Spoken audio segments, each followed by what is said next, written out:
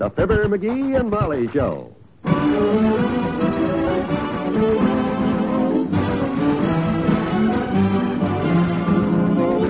NBC and Tums present Fibber, McGee, and Molly transcribed.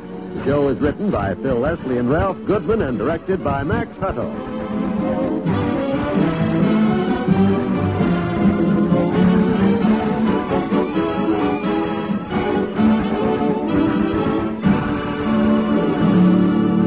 Fibber and Molly will be with you in a minute.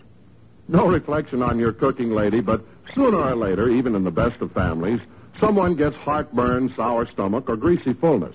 And take it from me, Don Wilson, that's the time you should have Tums, the famous Don't Wait relief on hand. You don't wait because Tums need no water, glasses, or mixing. Instead, they're eaten like candy. You don't wait because Tums neutralize excess acid in record time, so that miserable burning sensation or uncomfortable feeling starts going away right away. And Mother, listen, Tums are not water-soluble. Therefore, don't over-alkalize. Tums can't cause acid rebound. So don't wait for acid indigestion to strike in your house. Get Tums today and be prepared. So economical. Only 10 cents a roll for America's most distinguished name in the relief of acid indigestion, Tums for the tummy.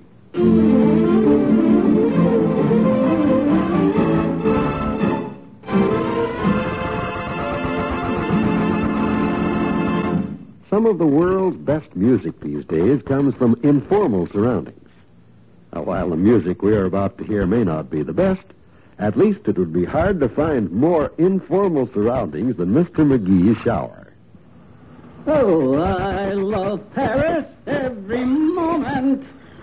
Wow. Boy, there's nothing like a brisk morning shower to set a guy up for the day. Oh, I love Paris. How's the shower, Tony? I don't know, Molly. I haven't stepped under it yet. Water's still pretty cold. Don't seem to heat up. Are you sure you turned on the right faucet? Hot water's the one marked H on it, ain't it? Not anymore. Since you changed the washer the other day, the H knob is cold water, and the one marked C gives hot water and plays two choruses of Ricochet Romance. Oh, yeah, I forgot. I'll try the other one. That's the one.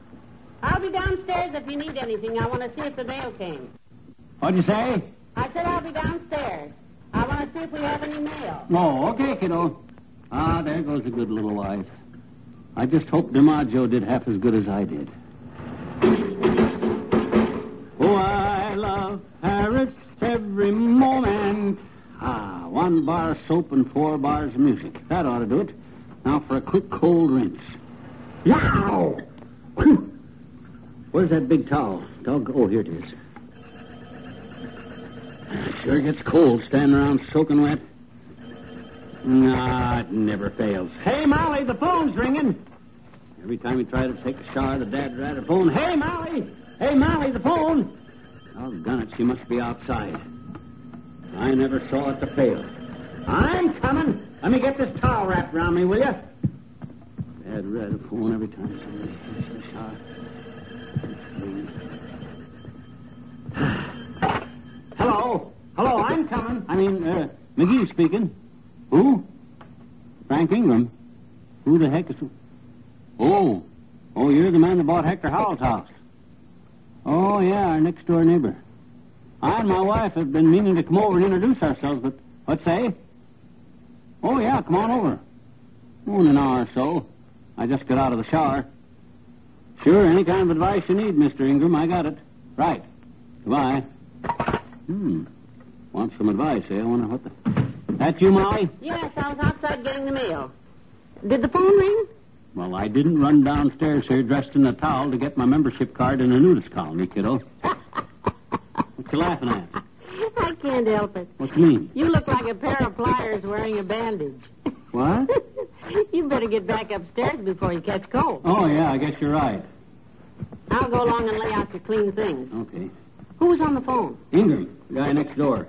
You know, the one that bought Hector Howell's house a few weeks ago? Oh, yes. Mm-hmm. I've seen him in the yard a few times, and he seems very pleasant. Yeah? I wonder if he knows he's the first neighbor we've had in 20 years that you didn't personally supervise his moving in. Yeah. We were down getting our license plates that day. Oh. Well, my clothes are in the bathroom. See if you can find me a clean shirt, will you? What did he want? Want to know why you haven't borrowed his lawnmower? No, as a matter of fact, my dear, he's coming over to ask my advice on something. Advice? Yep. I'm fairly well known around town, of course, as the man who's free with advice about anything. True. Too true. Hey, these slacks must be shrinking. They're getting pretty tight. Maybe I ought to change cleaners. Or eating habits. Huh? Here's a clean shirt. Oh. It was under that box of candy you had hidden in your drawer. Mm-hmm. Well, it's like I say, Ingram probably wants my advice on financial matters. You know, what to do about inflation in the stock market, stuff like that there. Mm-hmm. He's probably heard that I'm a man of foresight and vision, man who keeps in touch with the nation's economy, man who is constantly broadening his horizons. It's not your horizon I'm worried about. It's your equator. If Mr. Ingram wants to talk about inflation, you're his boy. What'd you say, Molly?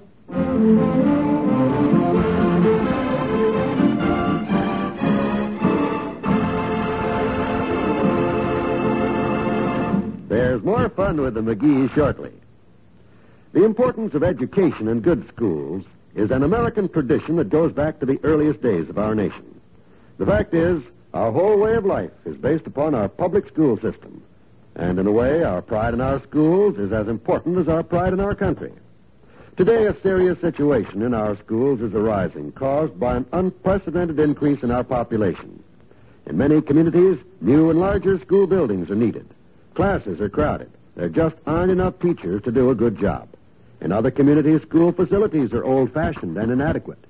It's up to every citizen to find out just what the conditions are in the schools in his community. If improvements are needed, join with others and see that those improvements are made.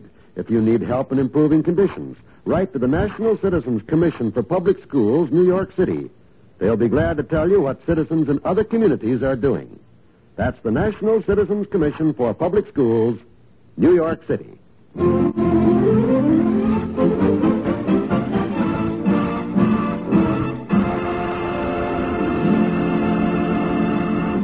Then, of course, on the other hand, it may not be financial advice this fellow Ingram wants from me at all, Molly. That's very possible. Might be some great personal problem that he wants me to solve for him. Mm-hmm. Maybe his sink stopped up. You know, I guess I don't quite realize the reputation I got around this town, kiddo. I try not to think about it myself. You got to admit it's flattering that although I and this guy Ingram have never met, when he needs some good sound advice or something of vital importance, he comes to me. Well, we're his closest neighbors. And whatever it is he wants advice on, financial matters, romance, when's the best time to set out his early crocuses, I'm the guy that'll give it to him. I'm sure you will. I always try to be a good neighbor to my neighbors. And any time I can help a neighbor by being neighborly, I figure it'll make that neighbor more neighborly to other neighbors. Ah, yes. Till after a while, we'll have a whole neighborhood full of neighborly neighbors, and with each neighbor getting neighborlier and neighborlier till this neighborhood gets to be the neighborliest neighborhood that every bunch of neighbors ever neighbored in. Come in, neighbor. Good morning. My name is Frank Ingram. Oh, sure. Come on in, Frank. We're Mr. and Mrs. McGee. Oh, I'm happy to... I'm Mr. McGee. This is my wife, Molly. Molly, this is Mr. Ingram, our next-door neighbor. How do you do, I'm sure. Happy to know you, Mrs. McGee. We've been nodding to each other across the fence. Yes, it's nice to know Well, you. pull up a chair, Frank, and give us all the details of your problem. Whatever it is you need advice on, you come to the right guy. Thank you. I'm pretty much a stranger in town. Getcha. I was just saying to my wife, I says I try to be a good neighbor because the way I figure, if I'm neighborly with the neighbors, it'll make the neighbors neighborly with McGee. Huh? Oh, yeah. Now, what was the problem, Frank? Go ahead. Spill it. Well, I'll tell you. Mm-hmm. You see, I'm a pickle manufacturer, Mr. McGee. Oh, a pickle maker, eh? Well, now, if you need advice on the pickle business, Frank, you come to the right guy. You know, I used to pack pickles in Peoria. In fact, I was the pet pickle packer of the pickle packing plant. McGee. Oh, go ahead, Frank. Well, I don't need any advice about pickles, Mr. McGee. I know pickles. Oh. In the business 40 years. No, what I need is the name of a good realtor. I thought you might... Realtor? Oh, you're not selling the pickle plant? Oh, no. You see, I've retired. Oh, good for you, but I don't quite understand. Well, I'll try to explain my situation. That might help. You see, I retired this year, and Martha and I traveled a while. And a few weeks ago, we settled down here in Wistful Vista and bought the house next door there. Mm-hmm. I turned my pickle business over to Pierpont and Frank Jr., you see. But since I've gone, Helen and Alice have sworn never to speak to Patricia.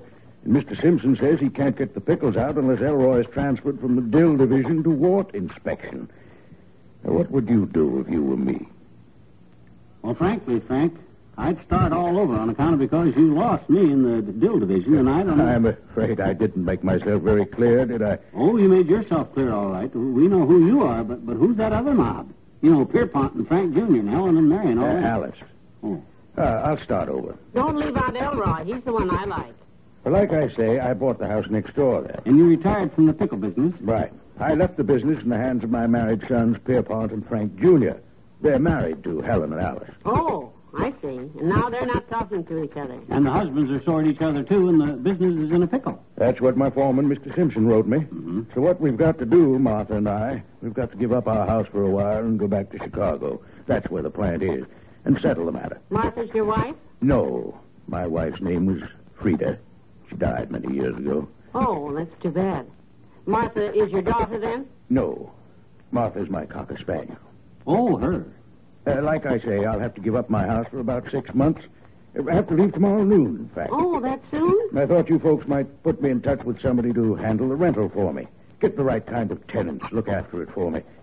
Thought I'd ask $125 furnished. Sounds very reasonable. And I'd be happy to give an agent 20 of that just to be sure my house is in good hands. Yeah, 20 a month, huh? Oh, a realtor wouldn't charge you that much, Mr. Ingram. Oh, them realtors, though, they'll rent your house to anybody, Frank. What you need is somebody you can depend on, rely on, somebody you can trust. Here it comes. Yes, I know. Neighbor, you come to the right man. I'm not going to let a neighbor of mine fall into the hands of a bunch of strange realtors that you can't get the pickle business straightened out for worrying about your house. Because I try to be a good neighbor, and for $20 a month, I want to be neighborly. So you just leave the keys with us, and don't you worry, neighbor.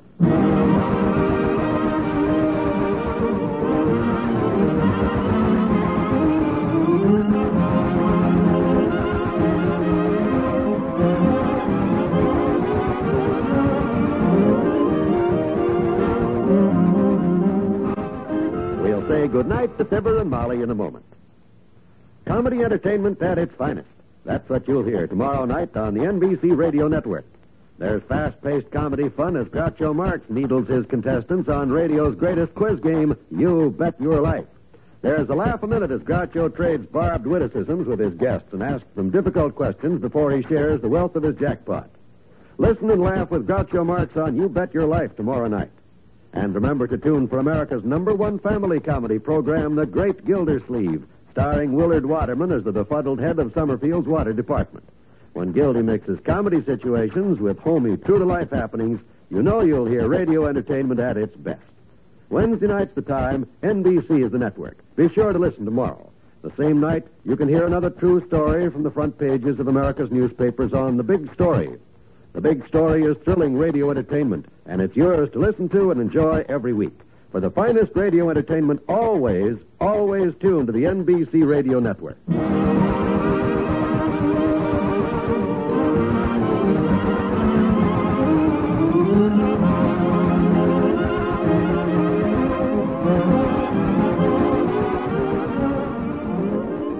So he's making an inventory of the furniture and stuff, Molly, and we're going over there tomorrow and look over the house and pick up the key. I hope we won't be sorry. I'm not so sure. Sorry, Tootsie, this will be the easiest $20 a month I ever made in our life. And besides, this way, we'll get to pick our own neighbors. McGee. Huh? Oh, is it that late already? Oh, well, good night. Good night, all.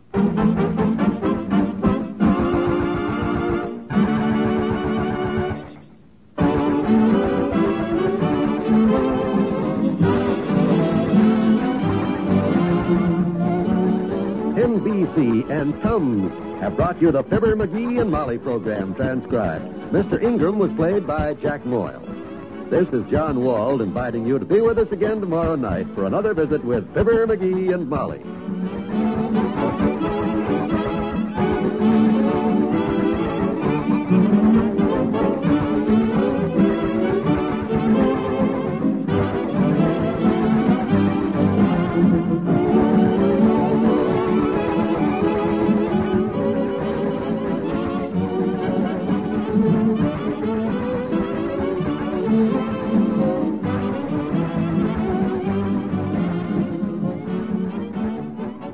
Laugh with Senator Ford and Can You Top This? Tonight on the NBC Radio Network.